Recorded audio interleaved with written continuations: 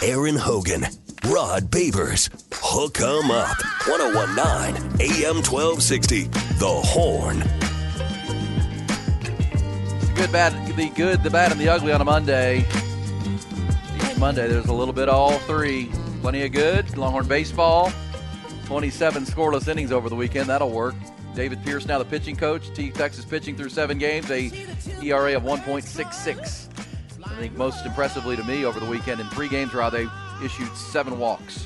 Pretty amazing. And LBJ was a badass on Friday night. That was 8 innings, 8 strikeouts. That split finger, when he pitches up at the top of the zone like he can, those high fastballs, and then he throws that split finger that dives, man, he is tough. If you're an Astros fan, you watch Justin Verlander do that, pitch up in the zone and then throw that curveball that drops off the table. Yeah. Major league hitters can't handle it. Our man LBJ can be devastating when he's spotting his pitches, and I know that has been David Pierce and the staff's biggest thing with these pitchers is trust your stuff and pitch to contact. Do not pitch behind accounts. Trust we recruited you because you can pitch. Yeah. You got good stuff.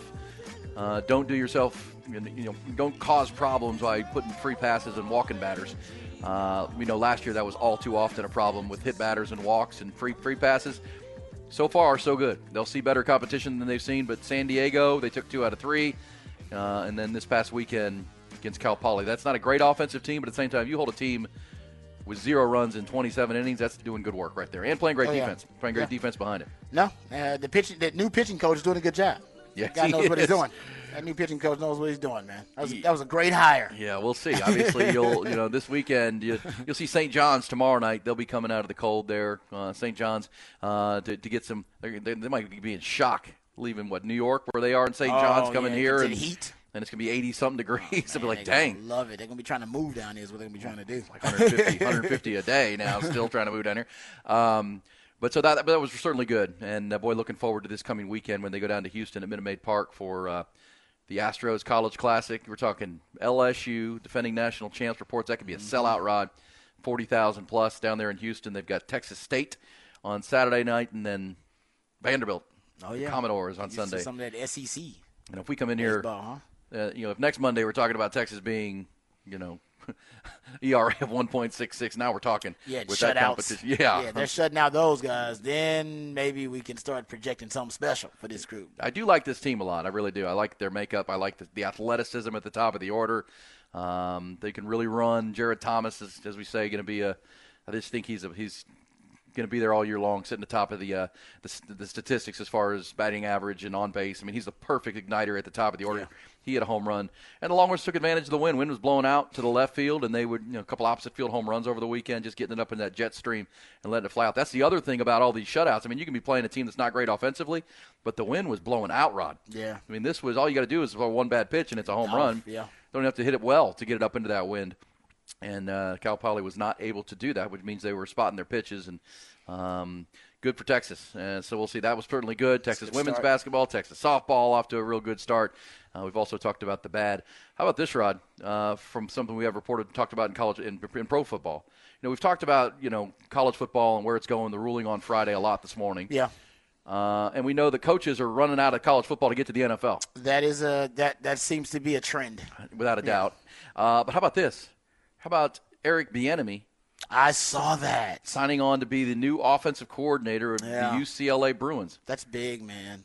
Good for him. It is. He's almost got to restart. Because remember, he wasn't running backs coach at UCLA way back after playing running back at Colorado back in the day. Yeah, man. And now he's gone back to UCLA. He's going to be the associate head coach under Deshaun Foster and call plays there. So he's coming back to college. And, I think we're past, Rod, and you can correct me if you think I'm wrong, where this is about the color of his skin. I mean, this guy, because, Raheem Morris just got another job. D'Amico Ryan's just got a job. The NFL is more open and more than ever before. It's not perfect yet. No one's saying that. But I think this is about Eric Bieniemy's personality. It has to be. Because he's interviewed 15 times, Rod, for NFL job. 15. He's been called back for a second interview one time by the New York Jets. That is, there's something he's doing in the interviews that is not playing well, whatever the reason is. We're not in the interview, but he's gotten 15 interviews. Yeah. And only one callback. That would tell you there might be something he's just not delivering when he gets in front of the hiring committee or the owner, right? I mean, I agree with you. I mean, it's almost worth asking him. Yeah. I mean, if I was there to be interviewed at that point, once I got past, I don't know, interview 7, 8, I'd probably at this point be like, hey. What am I doing wrong? What am I doing wrong? Yeah, I mean, after I initially, they hire somebody, I probably would call them back like, hey, I just want to know what I did wrong. And then not that you were going to hire me, but can you help me improve in this process? Like, how can I get better? Because you're right, you would assume you get better at the interviewing process the more you interview. You saying he's interviewing 15 times, you think, okay, he's going to get better and better, and then by the 10th one, he's mastered the interview process, and that's why they bring him in. So it's, I mean, that's crazy. I mean, for him to get that many interviews and not get the second interview, but one time out of the 15. Jets were the one team that called him back. Yeah, so and maybe, they hired Robert Saleh, I believe. Yeah, it could be really simple, or it could be something a little bit more complicated. I don't know. I mean, he's in the friend zone of coaching. Like, he can't – he's stuck in his coordinator role. And even when he left the one time to go to Washington, that was with a lot of instability there, so that didn't last long. And he can't go back to Kansas City, even though I'm sure they would accept him with open arms. So he spoke to the team during the playoffs. Yeah. Gave him like a motivational speech during the playoffs. They love him, but he knows if he goes there, you're back in the friend zone. Yeah. And the friend zone is, Andy Reid calls the plays. It's Andy Reid's genius. Andy Reid's the man. And you got to go somewhere and almost prove your own worth and start your own narrative. And I'm glad he went to college because, if UCLA is in dire straits right now. They're in a bit of a crisis. Financially, yeah. Financially, everything. You go there and have success, and then people will attribute that success to you. Or at least you'll get a lot of credit for it, because if you go hang out with Andy Reid and Patrick Mahomes, you ain't getting no credit at all for what they did. And he's not even getting credit for improving the Washington offense, which he did. Washington offense actually did improve, but he's not getting credit for that either. So, go somewhere where you can get some credit, and then you can start to work your way up to a head coaching position. And maybe he figures, I can't get a head coaching job in the NFL. Maybe I can get one in college. And maybe that's part of this move by Eric Bieniemy. Yeah, and somewhere where you can have an impact and, coach ball, but also, get yourself – because, look, it doesn't have to be a career path. It can just be a job that you do really well. It could just be a job. And I know he wanted to be a head coach. He wants to be a head coach. That's pretty obvious. That's why he keeps interviewing for the jobs. Otherwise, he wouldn't even interview for the jobs. You know what I mean? If he didn't want to be a head coach. I think he wants to be a head coach. Like you said, there's something lost in translation there. There's a disconnect between him getting those interviews and not getting those second interviews. Yeah. What is it? Yeah. Is it scheme? Does he not break down the scheme really well? Is it, like I said, X's and O's stuff? Like you said, is it? Yeah, the owners want to see a plan, right? What's your? And I'm not vision? saying he does. Yeah, what's your vision? Yeah. But real organized. Like, here's how I'm going to do this. Here's how I'm going to do this. Each step of it. Yeah. Even you said if you're a defensive coach, you better know who your offensive guy is going to be, right? Who you're going to be targeting to run your offense. And again, we don't know. Is it personality? Is it lack of? The organization that we're talking about, who knows? But the numbers are what they are. Yeah, they don't lie. Like he's having trouble impressing the owners in these GMs in these interviews. Yep. 100%. 100%. All right, now I wanted to play this too, Rod, because this is going to be a debate the rest of the show too. But this, before we get to your second rant of the day, Steve Kerr. Oh, what happened with Steve Kerr? Well, I like Steve Kerr. I like Steve Kerr too. Okay. But he was talking about Steph Curry over the weekend. And, of course, Steve Kerr played with Michael Jordan, and now has coached Steph Curry the majority of his career. Oh, yeah. And listen to this. This is Steve Kerr at a press conference over the weekend and talking about who's more skilled, Michael Jordan or Steph Curry. Skilled. Word skilled. That is. It's interesting. Listen to Steph Curry, or Steve Kerr, who played with one and coaches the other. Scoring without very many free throws. How difficult is that actually to put up 30, 34 with 2 free throws? And do you think it's sustainable? I don't know. I mean, I didn't used to get fouled either, and I would put up my 6, and I don't know how I did it either. I really got to the line. No, I just think that he's the most skilled player I think I've ever seen, and so. This is a league where, the game is geared towards the offensive player, as we know. And so there's a lot of guys who are taking advantage of that and seeking fouls. And Steph has just never played like that. He doesn't do all that stuff. He just tries to get space because he knows when he gets space, he's going to more than likely knock down a shot. And he doesn't spend a lot of time at the line unless, we have a lead and people are fouling down the stretch. But all right, there's Steve Kerr. So and he was – appreciate that, Ty. But he was then asked about, well, what about Jordan? He said, well, Jordan was the best player ever, but Steph's more skilled at getting space, making shots. He's the best shooter of all time, which is a skill unto itself. Yeah, he's the best shot maker. Yes, he's a shot maker. Because even when he gets to the rim, sometimes he does some weird, freaky stuff. And he's so small that he's got to be creative. Well, and his shot making. And, we go back and I've seen the scouting report of Steph Curry, too small, not athletic enough. I mean, he's worked his way into a Hall of Famer. Michael Jordan was the most skilled player on any court he ever stepped on. Or the most athletic player. Yeah, he was explosive, man. Oh. Yeah. I mean, just, the long arms, the great size, the great, what was his vertical leap? I mean, 45, 50 inches. He could jump over everybody. MJ was in a and, of course, category. as his career evolved, he became, the ability to post people up and play in the low post. But so not saying not skilled, but how about Steve? That's pretty impressive. Steve Kerr saying most skilled player he's ever seen. Yeah, maybe we'll play it. And who said that? Hakeem Olajuwon was actually talking about the difference between LeBron and MJ, and he said that MJ. His point, I think he said MJ was more creative. Actually, yeah, he said that MJ was more creative with his game overall, which I thought was an interesting way to describe the difference between the two. That MJ was a more creative player than LeBron. We'll probably play that sound a little bit later on, but yeah. I heard a dream talking about that. I mean, it's Steph and I would say that Steph and the MJ, that's never really come up, though. I would say nobody's ever really compared. They always compare Steph and LeBron. Or LeBron and MJ. Well, I mean, I think it's an interesting conversation because, LeBron James is one of the greatest players of all time. But Steph Curry, you would argue, of this generation, has done more to change the game. He's more influential. He's changed the game. Yeah, I mean, the game is different because of Steph Curry. Yeah. The game is played differently. Kids grow up playing the game differently because of Steph Curry. There's just, kids can't do what LeBron does. No. Most people can't do it. He's just too big and too powerful. He's a freak of nature. Yeah, you weren't built athletically. Like that. And Steph Curry, his ability to shoot the basketball. We're now seeing Caitlin Clark in the women's game, kind of emulating and playing a game like Steph Curry does.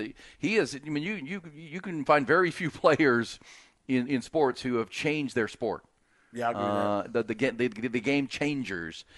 He is certainly one of them. Yeah, no, I agree with that about Steph, and that's, because the 3-point, kind of evolution where young kids now are, trying to chunk it up from damn near half court. That's Steph's influence, right? That's a direct Steph Curry influence. And I remember when MJ had that influence because everybody wanted to dunk. play above the rim like MJ. Yep. And now it's weird. You're right. LeBron didn't have that impact. It's strange because MJ was a freakish athlete, so you can't do what MJ does, but everybody still want to be like Mike. Yeah, that's right. But it's weird that being like LeBron wasn't really a thing. Well, that's why Steph for the young kids. Well, and look, I was in the Jordan era, and we had all of our team was walking around. Remember those shoes that used to have like the risers on it, trying to build your calf muscles so you could get up and dunk the ball? Things look so weird, yeah. So you could build your calf muscles walking with them all day. I remember that. There's a guy from Seinfeld had that. And, Jimmy. Jimmy. Us white guys still couldn't dunk. Had big calves though. Because that's what you wanted to be, big calves. But everybody can shoot. Mm-hmm. And so there's kind of an everyman kind of thing to Steph Curry that everyone could be Steph Curry. I can shoot. I can shoot the basketball. You're skilled. And look at the game now. Now it's all spread out. You got to cover 40 feet from the basket, which opens the game up, which leads to a lot more offense. And, Steph Curry largely gets a lot of credit for the change in the game. Yeah, you can cultivate that skill. Yes, you can. You got to work it over and over again. Now, will you be as good as Steph? No, but you definitely will improve the more you shoot. Well, it's almost like quarterback play in football, right? It used to be a running league and 3 yards in a cloud of dust, and everybody played near the line of scrimmage. Well, now it's a passing league, and quarterbacks rule the game, and offenses rule the game. All right, Rod, let's get to your – well, by the way, we'll take your thoughts on those topics, the Eric Bieniemy conversation, the Steve Kerr conversation, NCAA, of course, taking a big hit on Friday. We talked about that a lot this morning. We'll get back to it at 447-3776. But first, one more rant from Rod on this Monday. Rod's Rant of the Day is brought to you by Apple Leasing, the easiest and safest way to get a new car, any make, any model. Click appleleasing.com and experience how easy it is. I'm as mad as hell, and I'm not going to take this anymore. Find out what happens when people stop being polite and start getting real. You ain't keeping it around. My God! Okay, it's happening. Everybody stay calm. Oh, you've done it now. It's time for Rod's Rant of the Day. Hold on to your butt. All right, let's get into some Texans conversation, actually. We talked about this on the show right after the Super Bowl when the Kansas City Chiefs, won back-to-back, and we were discussing the possibility of them three-peating and what team could threaten the Kansas City Chiefs, right? What team could pose a threat, potentially disrupt this dynastic run that they're on. And we threw out a lot of different teams, throughout, the Bengals because of Joe Burrow. Hell, Lamar Jackson may take his game to the next level in the postseason. It's possible the Ravens, the Buffalo Bills with Josh Allen. I mean, all those teams that have tried, and the Bengals did succeed once, but most of the time they fail going up against Patrick Mahomes and the Chiefs. Another team that we brought up was the Houston Texans. The Houston Texans were in a really good position potentially to, threaten the Kansas City Chiefs just because they have a quarterback on a rookie contract, one of the best young quarterbacks in the league, head coach that seems like he's the right guy, won a division and went to the playoffs in his first year. That hadn't happened with a rookie quarterback, with a rookie head coach and a rookie quarterback in like 100 years in the NFL. Nick Caserio doing a really good job of being able to build the roster now and hitting on the draft picks he needs to hit on. Nick Wright agrees. Nick Wright's he does great work for Fox, but I think this clip comes from First Things First. Used to do Radio Down in H-Town, so he knows Houston really well. And is a big Kansas City Chiefs fan, has been on that bandwagon for a long time. Here's what Nick Wright had to say on First Things First about the biggest threat potentially to the Kansas City Chiefs dynasty. My cheat answer is there is no threat. But if I have to give an actual team, let's just look to the history. In this 5-year run, the one time they didn't win the AFC, the Bengals beat them. But I don't think it's the Bengals. I think it's a team that can follow that blueprint, which is consistency at the coach and coordinator spot, superstar quarterback, has drafted really well, and can overspend in this free agency period because they have the quarterback so cheap. And that's the Houston Texans. Joe Burrow was in year 2. They had drafted T. Higgins. They had drafted Jamar, or they were drafting Jamar that next year. They have Tank Dell coming back. Slowick didn't go anywhere. I think D'Amico's excellent. Yeah. They have their left and right tackle in place. They got to spend money on defense like Cincinnati did, and then maybe they can take a big leap. So my answer would be Houston, because they can do win-now stuff that doesn't hurt them long term because CJ's so cheap over the next 3 years. It's the smart thing to do, and they already showed they're a legitimate playoff team. That's Nick Wright. Like I said, he's about as big a homer for Kansas City as you can get. He spent time in H-Towns. He did radio down there in Houston at 610, so he knows the Houston market well, follows the Texans still really closely, I'm assuming, because of his time there. And he agrees with something that we brought up on this show, he and I, who are also Texans fans, that the Texans play it right. If they make the right moves in free agency, right now they have about $64 million in cap space, which would put them 7th in the NFL in cap space. So they can be big spenders in free agency if they wanted to. Nick Caserio still got a hit on draft picks, which he's done a really good job of since he's been there with the Texans. But if C.J. Stroud takes a leap next year and D'Amico Ryans proves that also, he's the real deal as a coach, he went to the playoffs, won division in his first year, the Texans could be in that realm to be a threat to the Kansas City Chiefs. Am I thinking it's a realistic threat? Not yet. I got to see the draft, and I got to see the free agency period. Right now, it's not. But if they hit in free agency with the right pieces, and they hit on this draft, and they, get the offensive rookie of the year last year, and damn near the defensive rookie of the year. Did Will Anderson win defensive rookie of the year? He did. Mm-hmm. Yeah. So they hit like that again, which I don't expect them to do that. But get 2 guys that can be starters for you, and play an impact roles. Then the Texans will end up in the conversation to threaten the Kansas City Chiefs. Yeah, they were a 10-win team this year in the playoffs and won a playoff game. Can you build on that? We know every year is different, and Teams are going to, adjust it to C.J. Stroud. They're going to watch the film. But I do think, as we said a lot, because, again, I know a lot of people see the numbers, but, I understand it. A lot of people didn't watch the Texans a lot last year. Yeah. You just saw the highlights.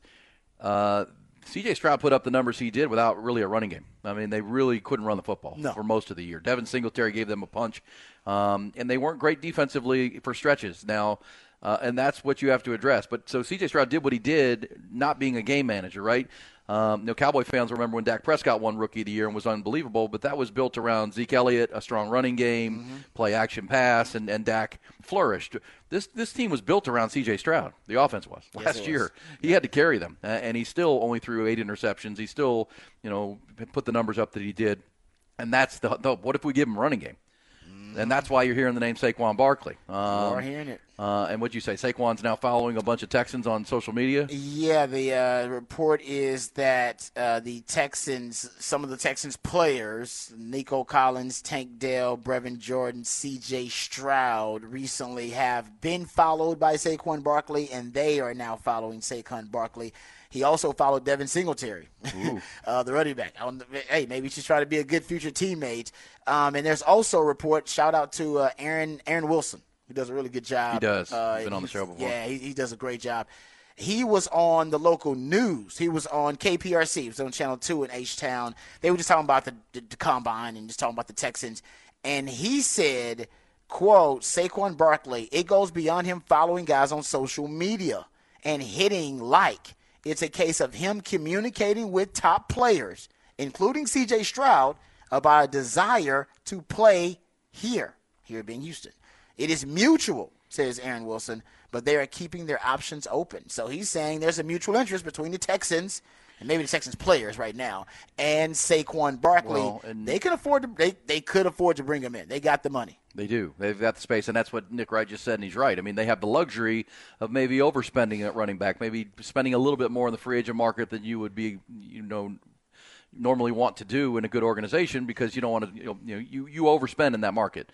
You want to build around draft picks, which they have now. And that's, so Saquon Barkley, 26 years old or 27, yes, you may get a couple, 2 great years out of him, but it may, because you want to take advantage of this window. Yes, exactly right. As much as you can. And the examples are there. Patrick Mahomes, they took advantage of it before he had to get his big contract. Russell Wilson in Seattle went to 2 Super Bowls in his rookie deal. Joe Burrow was a great example. Went to the Super Bowl. So, yes, that's the window you talk about, that 5-year window. Houston says just opened. Can you maximize it? And, look, if you're going to go after Saquon Barkley, you can trade Dameon Pierce, and Dameon Pierce will have some value before the draft. I mean, a team like the Cowboys could use Dameon Pierce and give you a draft pick for him because that guy just didn't fit their system, but he's a good running back. You saw him as a rookie. He was great. Dameon Pierce is someone, if you had Saquon Barkley and Devin Singletary as your backfield, but they got to re-sign Singletary. Yeah. I like that. And then you trade Pierce for a piece. Let him get to a place where he's more comfortable, but you can get something for him, and then you hit on the draft and mostly focus on defense in the draft because I know Texans fans want a wide receiver.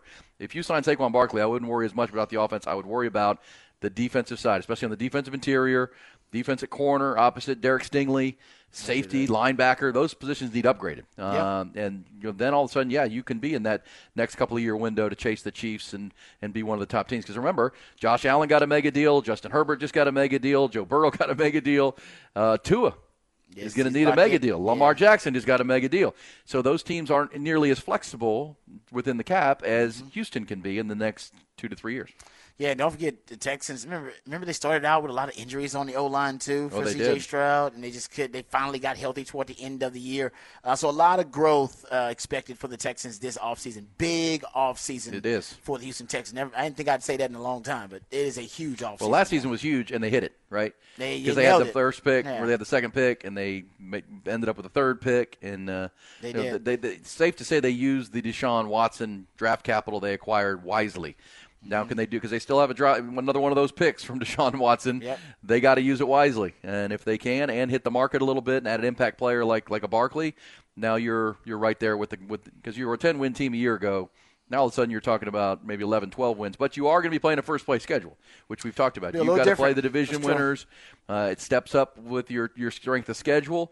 But, that's football. It is. No, it's at what for the Texans. This is a good problem to have. It is. You got a first place schedule, and I do agree that Nick Wright that they can be a team, but will they? We'll see. We'll see. They're the Texans. They'll probably screw it up. I don't think so. But they gotta if they're gonna contend. If we're talking about threatening the Chiefs, they gotta nail this offseason. They gotta hit home runs in free agency. They gotta hit home runs like they did last season in the draft. If they do that, then it's a realistic conversation. Right now, it's not. It's a hopeful, optimistic conversation, but I don't know how realistic it is. Sure.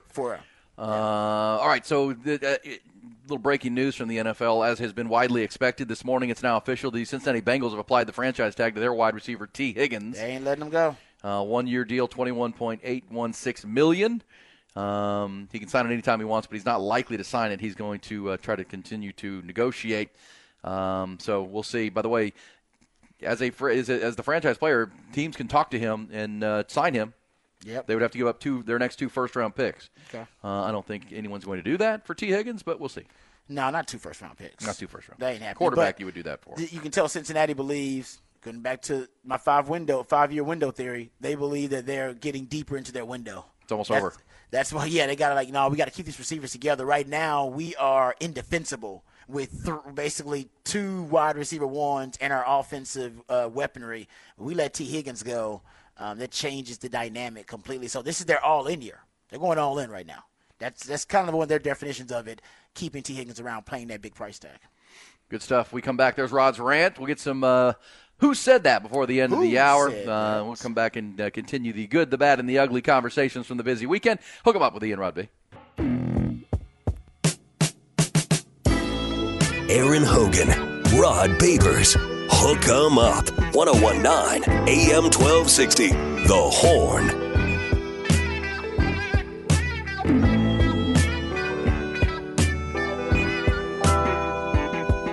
Before the top of the hour, we're going to play some Who Said That, some audio and sound from around the sports ecosystem over the weekend, Rod.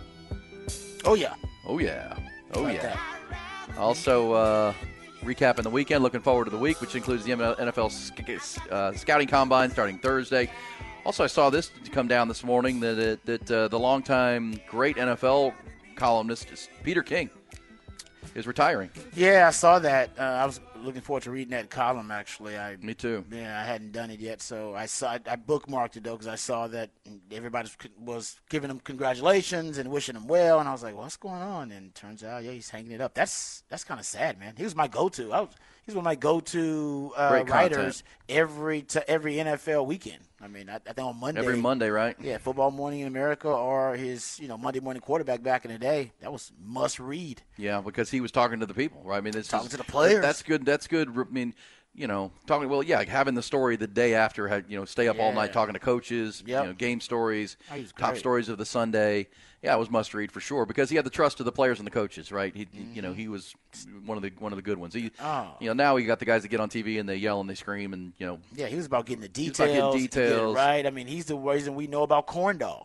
I mean, I believe he's the reason we know about Corn Dog. The play to win the Super Bowl. Yeah, back to back Super Bowls. Yeah, the game-winning play. He's the reason we know about it because he was like, "What's the name of that call?" He's the one that got Andy Reid to open up about it. I don't know if Andy Reid does that with anybody else. Well, and fans like you and me, and you're a football theorist. I that's what I like is I like watching coaches' press conference after games because they don't always say anything, but you get to hear their thoughts and emotions. I like the unfiltered coach, not just a soundbite, right? But Peter King brought you the good stuff from talking to players and coaches and. Always enjoyed his column. So, unfortunately, I can't wait to read it. Is it retire? Is he going to semi-retire? What's he going to do? Yeah, I'm like, he can't just hang it up. He still writes. He's got to do something, man. He travels a lot. I mean, he goes different game, place to place. You don't get that access and that kind of content without, putting boots on the ground and getting to work. He does a great job. So, big fan of Peter King. That's sad. Also, this from the NFL, Rod. How about this? This dropped from Fox NFL over the weekend that from the Super Bowl. Bijan Robinson wants 2,000 rushing yards this year. Says he wants to get to $2,000. Whoa, that's not going to happen. That's not going to happen. Well, it's not that. He's not going to get there because he's too versatile of a weapon. Yes. They literally said we drafted you to be an offensive weapon, not necessarily be a running back. So ideally, he doesn't want that. What he would want is maybe 1,200 yards rushing and like 800 yards receiving. Like he'd want 2,000 yards from scrimmage. That's what he needs to shoot for. Like kind of what, Christian McCaffrey would get or something like that. That's what he needs to shoot for. 2,000 yards rushing, that's going to wear you out, dude. That means you ain't going to get, by the time you get to your second contract, you're going to be worn out as a player. You don't want to be the same player. You don't want that. No. And teams will devalue you because of that in this running back market. You don't want 2,000 yards, Bijan. You want 2,000 yards from scrimmage. Not 2,000 yards rushing. 2,000 from scrimmage. There you go. And if I was a coach, I'd tell them the same thing. Like, no. That's not how we're going to use you. No, that would basically be misusing you and abusing you. We're gonna have you out on the perimeter, so some DBs got to tackle you, as opposed to linebackers and D linemen having to tackle you on every snap. It makes a difference. It makes a huge difference. Sure does. Yeah. Well, I mean, fantasy owners want them to get 2 bills. They want 2 Gs. They still get paid for the receptions? I know. Don't you get points for receptions and receiving? If you're in a PPR league, yeah. You should get a point per reception. Some points for that. Yes. But yes, you want the value, and that's there was no more frustrating fantasy football player last season than Bijan Robinson. What about Kyle Pitts? He was anybody who was. Well, you didn't take Kyle Pitts in the first round. People were taking Bijan top 3. Yeah, that's true. I'm taking the first overall. And over there, if you were deciding, I know in one of our leagues that I'm in, they took Bijan with the first pick and didn't take Christian McCaffrey. Well, that killed you because Christian was Mr. Production. Yeah, that's what you want from your first pick. That's what you want. I mean, you can't, again, fantasy football fans, but you cannot compete if your first couple picks aren't producing year week by week. Typically, yeah, you need the production of a Justin Jefferson, but then he got hurt for 6 weeks, right? Yeah, you need a Tyreek Hill who's going to have all those catches and yards, and there was no one more consistent than Christian McCaffrey. But it felt like Bijan would be if they give him the damn ball. Well, that's why he was frustrated. Arthur Smith didn't want to. He basically wanted to use his best players as decoys. It was a weird philosophy. I don't know why you would do that, but instead of force feeding the football to his best players, he would try to use them as decoys, and teams figured it out. It was like, well, you're not going to give it to Bijan anyway. You use him as a decoy. So I don't know. I think with a different offensive coordinator in there, Bijan could and should be a star. But 2,000 yards, that's a lot. I don't know if you get 2,000. That's what he says. Well, what's the last running back to get 2,000? Adrian Peterson, right? Or was it Derrick Henry? Derrick Henry. Okay. Well, you don't want to, right? Do we want to? He's not aging great, is he? No. How about 2,250 of combined rushing receiving yards, Bijan? How about you get that? Give me two G's combined. That's what I'm saying. Yeah, that's what I'm saying. You want yards from scrimmage, 2,000 yards from scrimmage, not 2,000 rushing yards, because rushing yards is going to beat you up, man. That will beat you down, and your shelf life will be even shorter as a running back. You don't want that. Yeah, I think you're right. Adrian Peterson, I believe, was the last one. That's 2,000. Or was it Derrick Henry? Did Derrick Henry do it, or flirted with it at one point? No, you're right. Derrick Henry did it in 2020. Yep. He had 2,027. Adrian Peterson had 2,097 in 2012. Then Chris Johnson before that, 2,006 yards. So, yeah. All right. Top football story of the weekend, without a doubt, was what came down on Friday. We've talked about it throughout the morning, but the ruling in the state of Tennessee from the judge that that pretty much flattens the NCAA at any level. Oh, yeah, they're done. NCAA now barred from enforcing name, image, and likeness rules. A Tennessee judge has it's another blow to the NCAA's ability to govern college sports and more than 500,000 athletes. So, the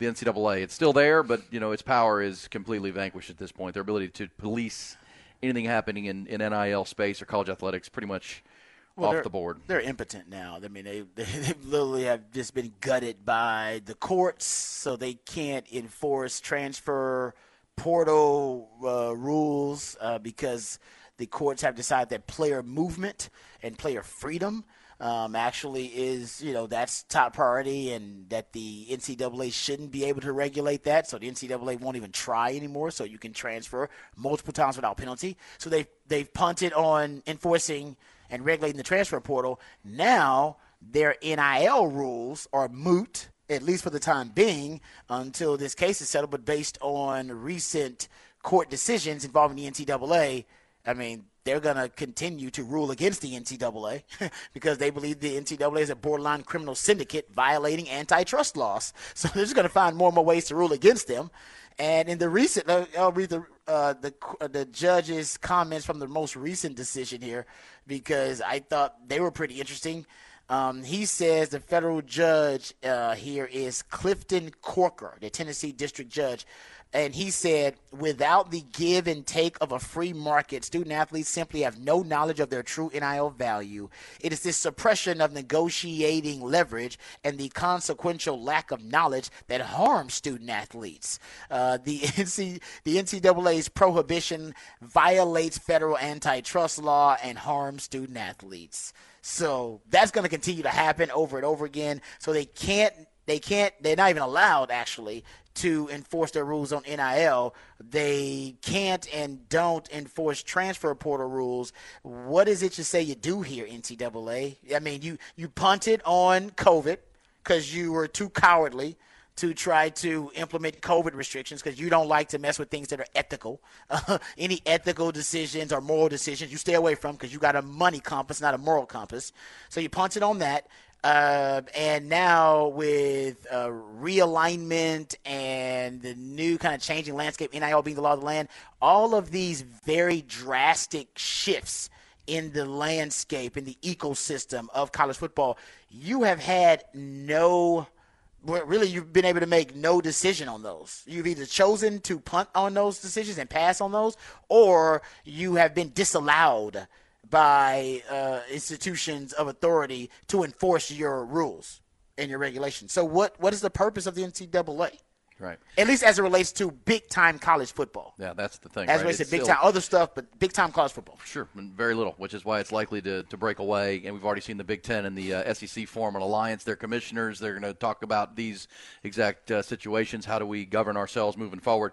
The Tennessee case that came down Friday is one of at least 6 antitrust lawsuits that the NCAA is currently defending. It's likely they'll go 0 for 6, Rod. Oh, yeah. And, of course, earlier this year, the National Labor Relations Board ruled that members of the Dartmouth men's basketball team are employees of the school and could vote to form a union, which they plan to do. So this is where we're headed. The players have more and more rights. You're going to have to, at some level, collectively bargain rules. Yes, is it looking more and more like professional sports? Yes. But the universities are cashing in like it's a professional sport. Let's not forget that. Yeah. That they've entered this business, and if you're going to enter that business, this is essentially what the courts are saying. Look, if you're going to get in this business, it's a business. It's like any other league. Yeah. You got to play by the rules. Yeah. Just because the players are 18, 19, 20 years old doesn't mean you don't have to pay them. They have rights. And you have to take care of them. Come on, man.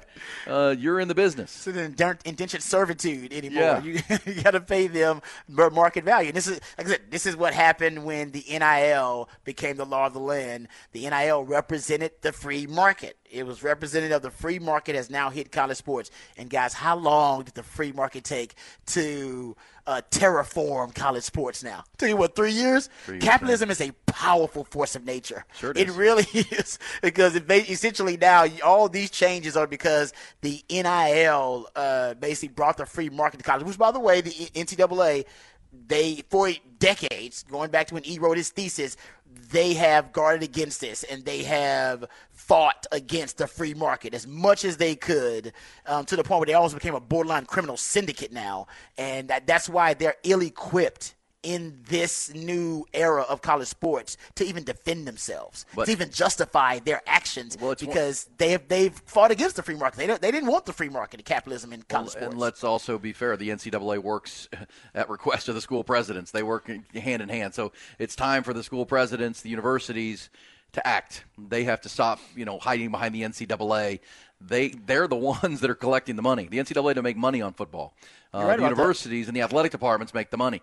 That's who has to fix this. It really is. I mean, they have to make it legal, and they've got to do it in a real-time way. They tried to stand on the amateurism rule, sham for a long time. That's been overruled again and again. At some point, they're going to have to treat them as employees. They just are. It's just part of the deal. Is it going to come with sticky situations with Title IX and rules? Yes, but this is what smart people do, because there's plenty of money to go around. You just got to figure it out and do it within the rules and the laws of our land, for crying out loud. Yeah. And the players, yes, are the players and the athletes in the advantage position for sure. But you guys were in control for 40 years.